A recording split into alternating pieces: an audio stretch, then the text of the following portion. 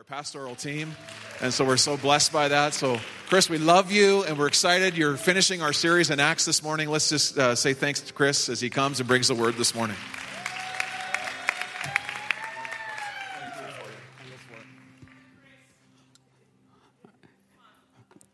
It was actually 2 years ago this week. Yeah. One person's excited. And it's not my mom, which is good. I only know when things happen because Facebook tells me. And so this week, Facebook had my memories pop up, and it was us getting on the plane to fly all the way across the country from Ottawa to come here. And so it's been two years. It's hard to believe. There's a sign that if you drive up Highway 2 from the south coming into town, there's a big, huge billboard, and it says, a little less Ottawa, a lot more Alberta. And every time we drive by it, we laugh because we're like, yeah, a little less Ottawa, yeah. Let's get them out of our pockets. So we're becoming Albertans through and through. 2 years, and this is the first time that Pastor Ben has asked me to speak. So take that for what it's worth. So what I decided to do is make it a two-part sermon. So you need to come back in August 2020 for the second half of the sermon. Actually, I was thinking back. I went to Vanguard, it was Northwest Bible College in Edmonton to school, and I actually preached here at First Assembly in 1999. I don't know if anybody was here. I traveled with the choir. They wouldn't let me actually join the choir. They said something about needing keys or holding keys or being on key, or I don't know what it was. I wasn't really listening. But they let me preach. And so, but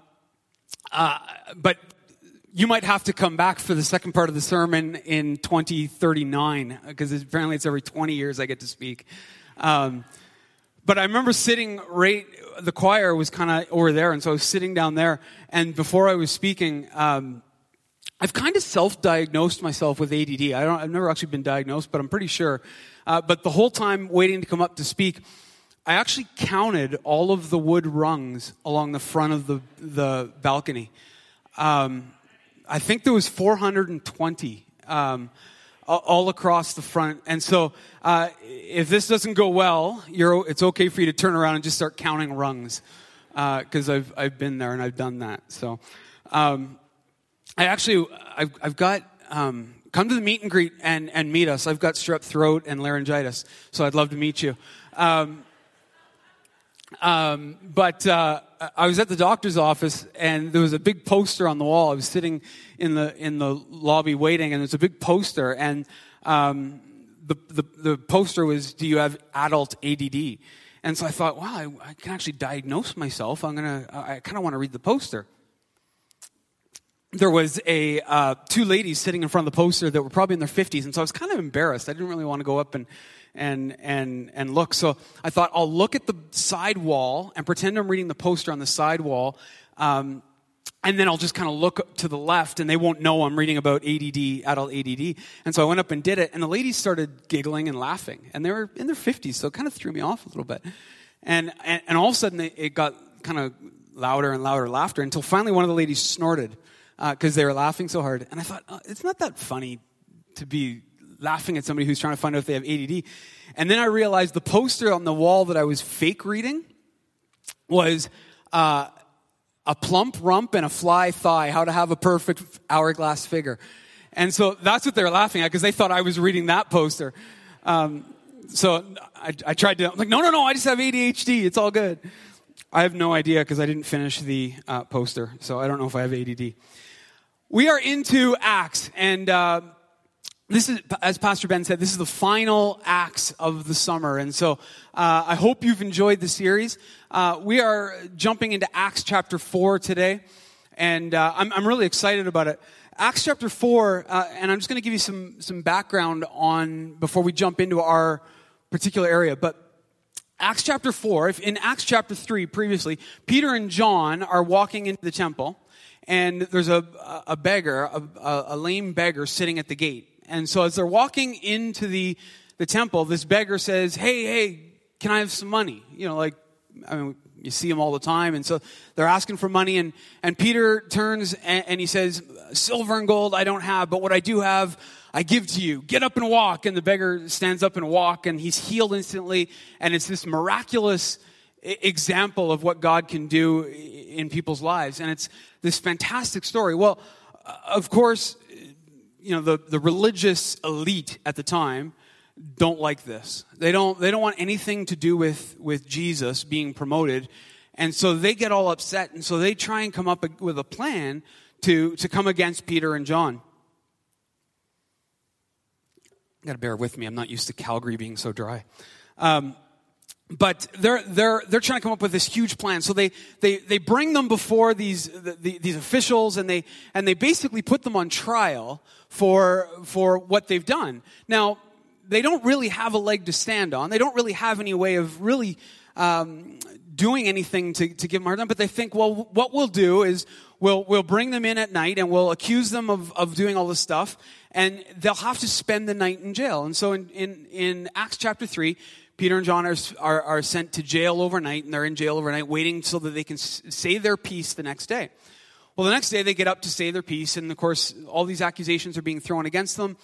But they can't really say much because this lame beggar that everybody's known for so long, because day in, day out, he sat by the court temple gates, and he's standing there. Like he's healed, and he's standing right there. And so they're doing their best to try and claim fake news, but the evidence is right there, right? So they don't know what to do. So they huddle, and they think, well, what can we do? And we can't really do much. So we have to release them, but let's tell them that they have to stop talking about Jesus. We'll just tell them that it's not okay for them to talk about Jesus. And so of course, they say to them, they release them to go, and of course they say, we're going to talk about Jesus because he changes lives. Look at this beggar. And so they walk away.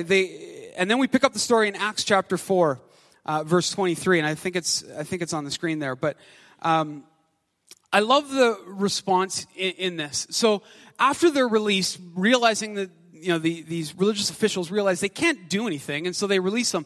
And Peter and John went back to their own people and reported all that the chief priests and the elders had said to them. When they heard this, they raised their voices together in prayer to God. So I love that their first response is, we just need to pray. We need to pray. And I wish I could tell you, I wish I could tell you that was my response in every situation. That my first response was to pray. You ever hear stories of people that are like, yeah, we were driving and the car broke down, and we're sitting on the side of the road, and it's a major highway, and there's cars whipping by, and so I just stopped and I prayed, and the car just started. I didn't even have to turn the key, and we were able to drive home. And you're like, whoa, that's amazing. My problem is that when my car breaks down, I get out of the car, I rotate all the tires, I start pulling things out of the engine, and then I got pieces of the engine all over the road, and then I'm like, man, maybe I should pray. And so I wish I could tell you that my first response was prayer, but unfortunately, it's not. But their first response is we're going to lift up a prayer to God, and so they begin to pray. And so this got me thinking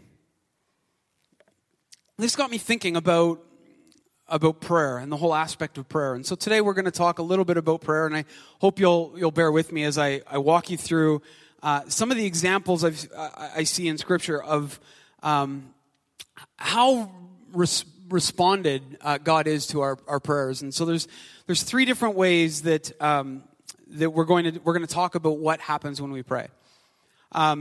Before I moved from Ottawa, I worked at an addiction treatment center for men. And we'd get guys that would come into our program, and they'd been on the streets for 20 years, and they'd been on all kinds of drugs, and they'd come in. And this first response, this first story I want to share, this is the response that every one of those guys would come into our program with. They would want God to respond this way. And so we're going to look at the prayer of desperation. These guys would come in and they'd be so desperate because they were so broken. Their families had wanted nothing to do with them, and they were desperate for God to do something. And so we look at a story in Matthew chapter 9, And this is the type of response to almost every prayer that we make that I want. This is the one I want. So in Matthew chapter 9, verse 18, it says, while he was saying this, a synagogue leader came and knelt before him and said, my daughter has just died, but come and put your hand on her and she will live. Jesus got up and went with them, and so did his disciples. Just then, a woman who had been subjected to bleeding for 12 years came up behind him and touched the edge of his cloak. She said to herself, if only I touch his cloak, I will be healed. Jesus turned and saw her and said, take heart, your faith has healed you. And the woman was healed at that moment. Jesus goes on and ends up going to this person's house and healing the daughter as well, and brings the daughter back to life. She dies before he gets there, and he brings her back to life. And so we look at this response, and this is the response I want to all my prayers. I want all my prayers to be answered this way, right? Where God does something miraculous and everything I want happens right in that moment. My son, Tyson, is 7. And every night when we're putting him to bed, we always pray with him. And a couple of weeks ago, we had kids camp here, and there was 180 kids, I think, at kids camp. And one of the kids that was coming to camp was Tyson's friend from school, and never been to church. And so we invited this little girl to come to camp. And so the night before camp, we were getting ready for bed, doing the bedtime routine. And I said to Tyson, I'm like, Tyson, what do you want to pray about? We're gonna pray. What do you want to pray about? And he said, Dad, I really want to pray for Amelia, because I want her to make a lot of friends. I want her to have a lot of fun, and I want her to come back. And so, you're as a dad, you're like, oh, it's so wonderful. I'm gonna cry, but you're trying to stay tough, and so you're trying to not cry in front of your kid. So we prayed for that, and then the next night we were doing the same thing, going through our routine, and so I said to Tyson, I'm like, Tyson, what do you how did it go? What do you like? Did it work out? He said, Dad, Amelia had so much fun. It was awesome. She made so many friends, and she can't wait to come back. So I said, oh, isn't that amazing? God answers prayer. He's like, yeah, Dad, God answers prayer. Oh, it was awesome. God answered my prayer. I was like, that's great. What do you want to pray for tonight? He's like, I want to pray for an Xbox. I'm like, okay.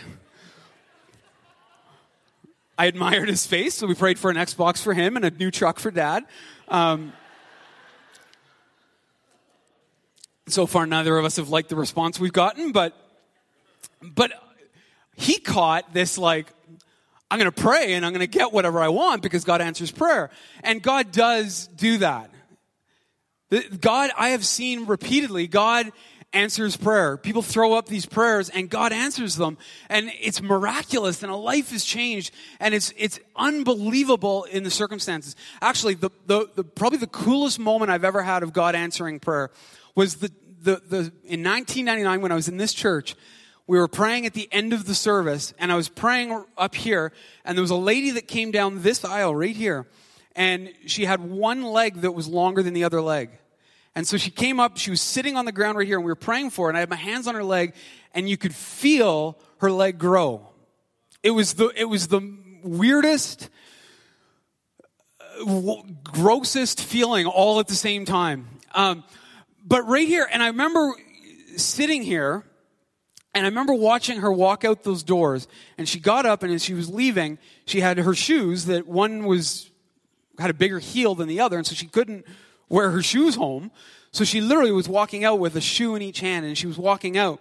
And I remember sitting here thinking, I want to see this happen over and over and over again for the rest of my life. I have no idea where that lady went. I mean, I went back up to Edmonton, and I don't know what happened with her. If you know her, like, come talk to me. That'd be kind of cool. But I have no idea where she went. No idea what happened.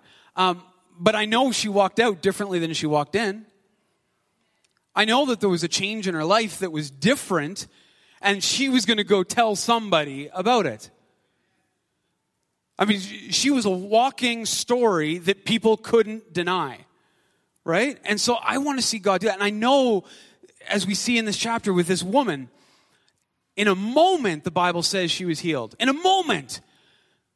I mean, we don't often pay attention to the other part where it says she had suffered with bleeding for 12 years.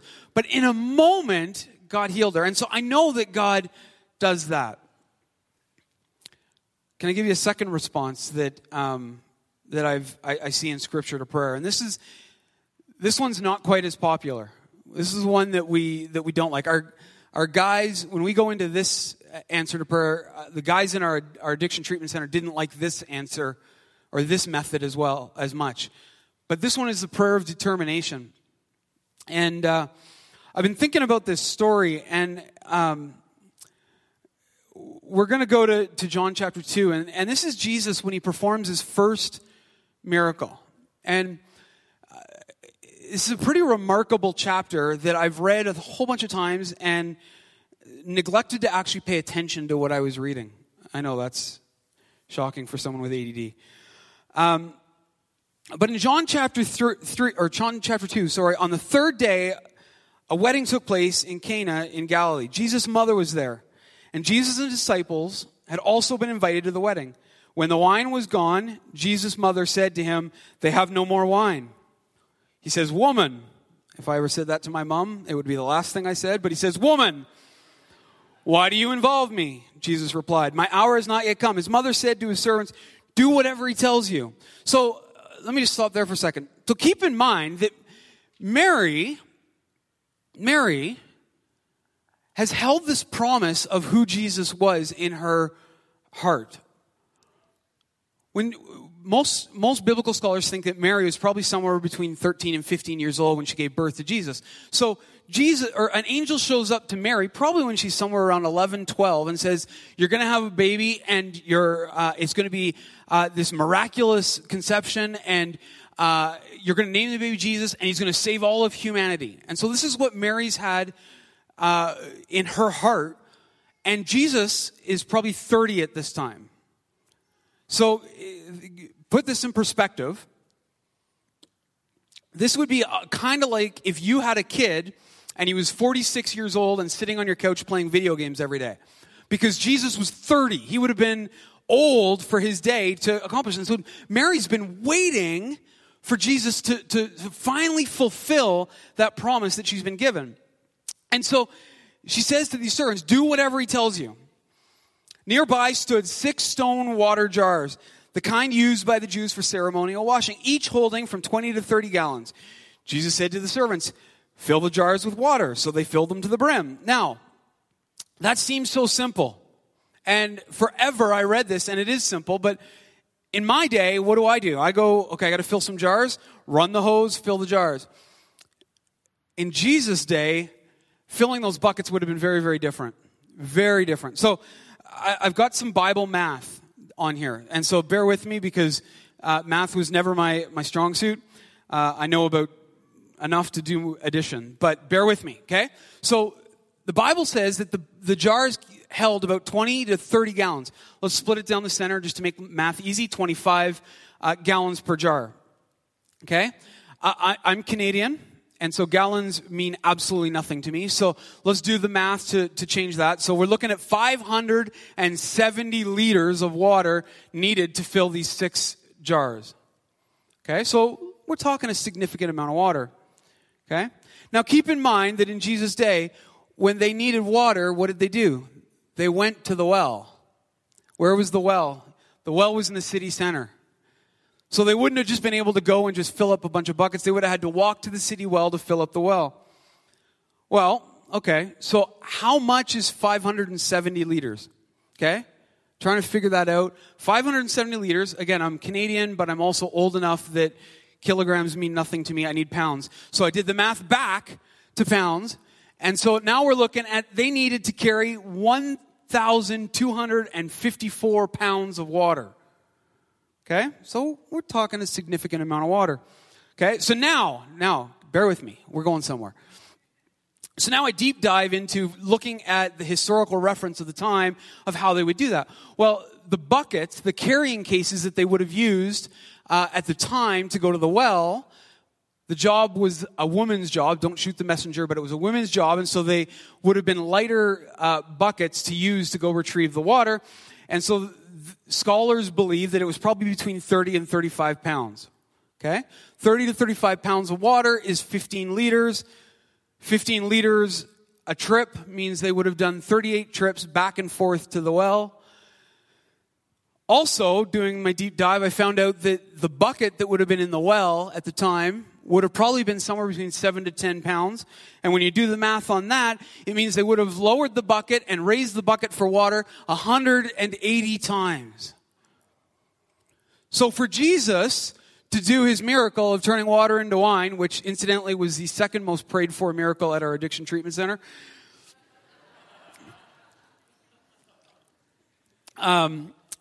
they would have had to walk back and forth to the well 38 times and done 180 trips down into the well to scoop out water. So in other words, work would have had to be done in order for the miracle to happen. Now don't misunderstand me. I'm not talking about earning a miracle. We don't earn miracles. That's not how God works. He's not saying you have to earn anything. But sometimes he's saying to us, I need you to prepare so I can do the miracle. He's going to turn the water into wine, but there needs to be water for there to be wine.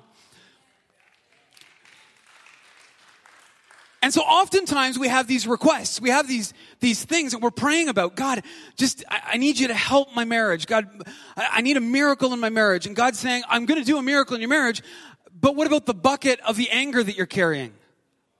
What about the jar that needs to be filled of the stuff that you're watching when no one's around? What about the jar that you're not filling about the way you're treating your wife or you're speaking about your wife when she's not around? And so there's jars that we need to fill that God says, listen, fill the jar. I got the miracle. I'm going to perform the miracle. I'll do the work. But I need you to put the water in the jar.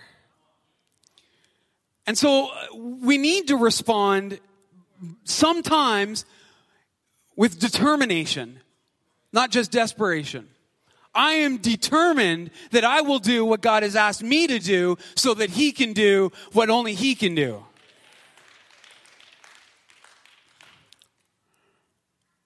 We don't like this one as much because it's easier just to say, God, I need a miracle. God does the miracle. And we go, woohoo, that's great. And we walk out. The problem is if God does that all the time, you know what we become? We become Kardashian Christians. Where we got nothing to give, we're useless, but yet we get everything we want somehow. I know that was harsh for you Kardashian fans. I'm sorry.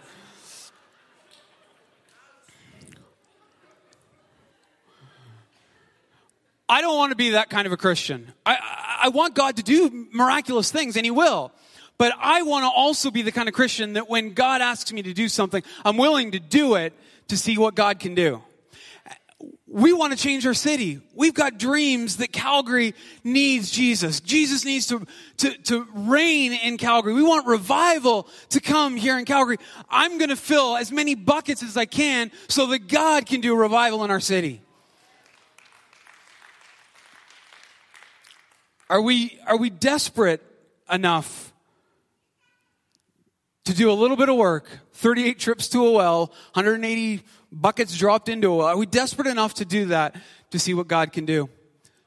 Number 3, a third type of response, and this one is even harder. It's the prayer of disposition. And this one nobody likes, but yet I see in Scripture repeatedly where this is so real in our lives.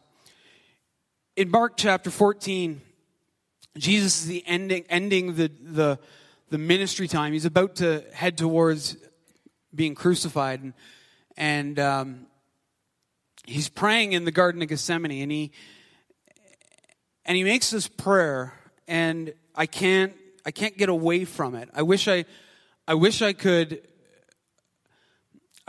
ignore this one, but I can't. And so let's read Mark chapter 14, verse 32. They went to this place called Gethsemane, and Jesus said to his disciples, "Sit here while I pray." He took Peter, James, and John along with him, and he began to be deeply distressed and troubled. "My soul is overwhelmed with sorrow to the point of death," he said to them. "Stay here and keep watch." Going a little further, he fell to the ground and prayed that if possible, the hour might pass from him. Abba, Father, he said, everything is possible for you. Take this cup from me, yet not what I will, but you will. Then he returned to his disciples and found them sleeping. So Jesus is having the prayer time of his life.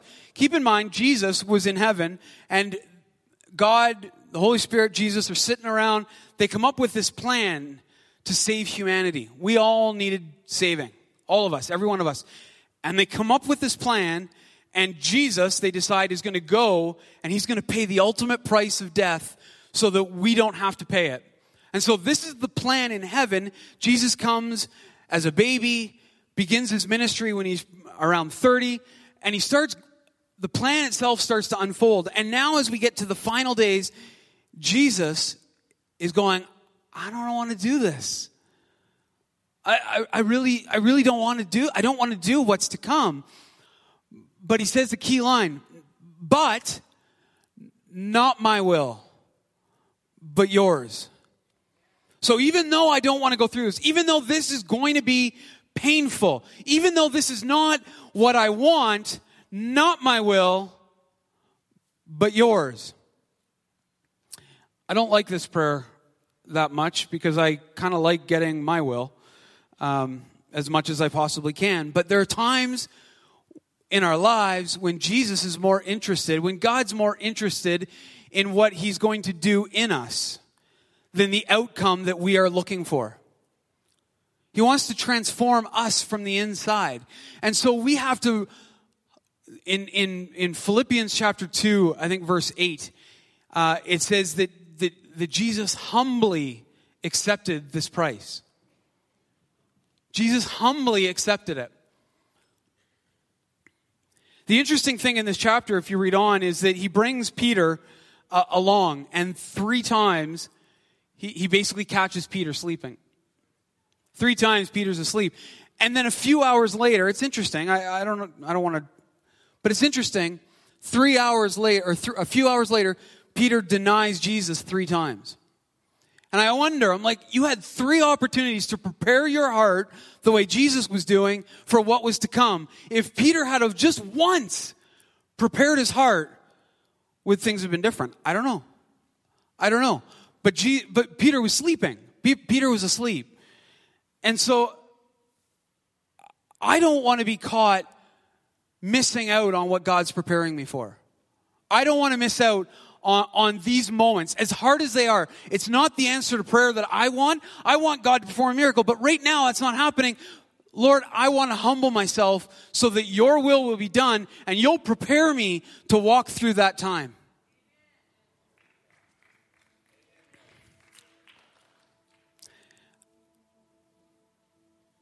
All 3 of these types of prayer happen all the time.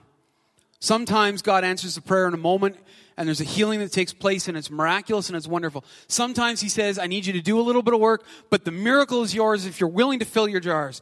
Sometimes he says, it's not going to work out the way you want, but I've got something I want to do in you that is going to be so spectacular that you're going to like being on the other side of where that trouble is.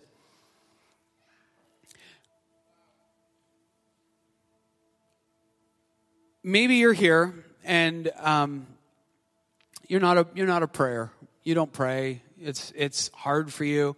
I know it's hard for me. I've been Peter a number of times where I'm intending to pray and I end up falling asleep. I grew up in a church that on New Year's we always did a watch night prayer service, and you'd start at like 10 o'clock, and like by 11 everybody would be kneeling in their pews, and then by like 11:15 you were asleep. And then all of a sudden, back in that day, everybody had watches. The watches would start beeping, and you knew it was midnight. And so you'd quickly sit up, and you'd be like, oh, yes, thank you, Jesus. And you'd pretend you'd been praying with your head down. I've fallen asleep plenty of times in prayer. It happens all the time. There'll be times I'll be praying, I'm like, God, I need you to do something. And I start out so passionate. And all of a sudden, my eyes are closed, and I'm asleep. And then I hear a horn, and I swerve back into my lane. It happens. We fall asleep in prayer. So if you're not a prayer, can Can I give you a simple way to pray? Can I give you a tool? Somebody gave this to me, and it changed my prayer life. And so I know Pastor Ben has talked about Acts, adoration, confession, thanksgiving, and supplication, and you can do that. But here's one that I did, and I'm going to give it to you because I'd love for us all to be prayer people. And here's what I know. If you want to be a person of prayer, there's really two things you need to do. One, pray. Two, be around people that pray. And it'll make a difference. Put up Psalm chapter 23. Here's one of the ways that I learned to be consistent in my prayer life. Somebody told me, take a psalm, any psalm. So I picked Psalm 23. And begin to pray line by line. So the Lord is my shepherd. And begin to pray, God, thank you for being my shepherd. Thank you for protecting me. Thank you for guiding me. But the key in this system is that every single line has to end with a question. And then you need to stop for 30 seconds and listen. You need to listen because we don't often spend time listening to God's response.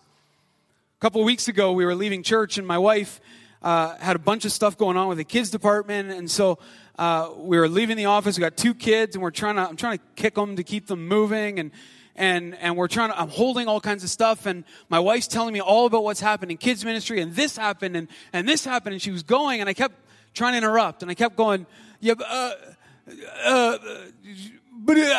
I couldn't get in because she had so much on her mind, and she was so much going on, and we got to the van, and we stood there, and the van was locked, and she goes, well, do you have the keys? I said, no, I was asking if you had the keys back at the church. Sometimes our prayer life goes that way where we've got so much on our mind, and we just start, God, here, I need this. This is what I need. I want this. Can you do this? Can you fix this? God, you just need to show up here. And we got so much that we're just spitting out that we're not stopping. And God's trying to interrupt and go, I got an answer. I got an answer. But you got to let me speak. And so, Lord is my shepherd. God, thanks for being my shepherd. Thanks for guiding me. Thanks for protecting me. God, where am I not paying attention to your leading? And then just listen for 30 seconds. And then you can move on. I lack nothing. God, thanks for providing so much. God, I am so blessed. God, I have so much and I take so much for granted. God, what do I have that I can give to somebody else? Because I lack nothing. What do I have? And then stop and listen. You don't need to make it through the whole psalm. But I can tell you that if you start this, you'll eventually hit one and you'll go off. He leads me by quiet waters. God, my life is a mess right now. It's a disaster. I don't know anything about quiet waters. God, why are my waters not quiet? Why are they not still? Why is life so difficult? And all of a sudden, you're interacting in a conversation with your Heavenly Father without even realizing it. And so maybe this is you. Maybe you need to do this as a method to pray. Number 2 is be around people to pray. And it's interesting that we just so happen to have prayer tonight at 5 o'clock. And so if you are around, we'd love to have you join us at 5 o'clock to come pray with people that pray. But I want us as a church to be people that pray. And that when we don't get our miracle, if it doesn't happen right away, that we don't become people that go, nah, I tried that and I'm done. Because God's got something He wants to do. And we need to be really ready to desperately seek it to fill up our jars. Or we need to be willing to say, God, I don't know why it's not being answered. I don't know why my prayer is not being answered. But I'm going to trust you. And I'm going to arrive on the other side of this. And I'm going to be able to say, God, you were there with me the whole time. I want to finish by giving you an opportunity to come and spend some time at the altars. And why don't we stand together before we do this? But if you're on the prayer team or you're our pastors, our staff, why don't you come up now and just be ready to pray with people? But maybe you're here and not only are you not a person of prayer, but maybe you're here and you're not even a person of faith. You're just like, I don't even know what all this is. I don't even know what this is about. Can I tell you that having a prayer life is the single most amazing experience that you're ever going to have? Being able to share your burdens with somebody all the time is incredible. And so I don't want you to miss out on this. So I want to just do this first, before we even get to calling people up for prayer. If you're here, let's just close our eyes. Everybody just close our eyes. If you're in the building and you just have never made the decision that you want to follow Jesus, today can be your day.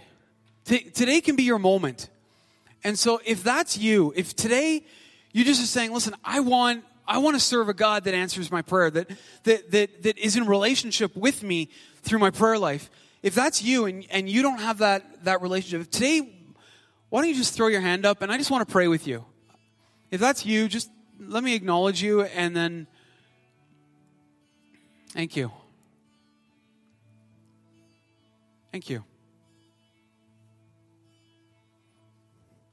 There's a few of you, and I do want to pray with you, and so I'm just so thankful that you've made that decision today. I really am. I'm so thankful that you made the decision. I'm going to pray for you in just a second, but while I'm doing that, maybe you've been carrying something for a very, very long time. Maybe you've been praying about something for a very long time. The lady that touched the hem of Jesus' garment for 12 years, she'd been dealing with it. Maybe you've been praying for 12 years. The Bible says that the beggar was over 40 years old. So that beggar sitting at the gate waiting for begging for money, but God healing him instead, he'd waited 40 years for his miracle to happen. Maybe you've been carrying something for a long time. Maybe there's something that happened this week and it's brand new and you just want someone to pray with you. We want to pray with you for that. And so I'm going to invite you to come. The worship or the altar team will be here. Prayer team will be here. There'll be somebody that'll pray with you. I'd love to pray with you. Come and just receive some prayer. We're going to sing and then we're going to dismiss. Just a reminder, if you're new today, stop by Next Steps over here. We'd love to connect with you. And then once you've done that, come meet some of the staff. We're going to be over in the corner here for the meet and greet. If you're new to the church in the last few months, come meet with us. But don't rush. Don't run away from this moment. I really believe that there's people that you've carried things for so long. Come, lay it down. Don't carry it anymore. Lay it down. And so we're going to sing, and then I'll close this off in prayer. But come and get prayer if you need it. Let's sing together. Father, we thank you for, God, the miracles that are to come. God, even today, even right now, Lord God, we thank you for the stories that are going to be told this week, next month, next year. God, there are miracles that are going to take place. God, we want to stand firm in who you are. God, we want our lives, God, to be firm in you, Lord God.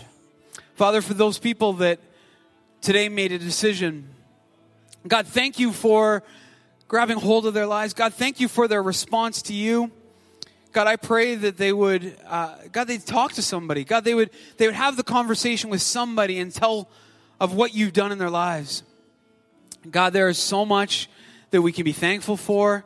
And God, we just stop, we pause. God, we are thankful for what is to come for this church, for this community, for the people that are here, Lord God. God, be with us this week, we pray. God, as things come up, God, I pray we'd remember prayer first. Prayer first. We're going to take it to you first. Be with us this week, we pray in Jesus' name. Amen.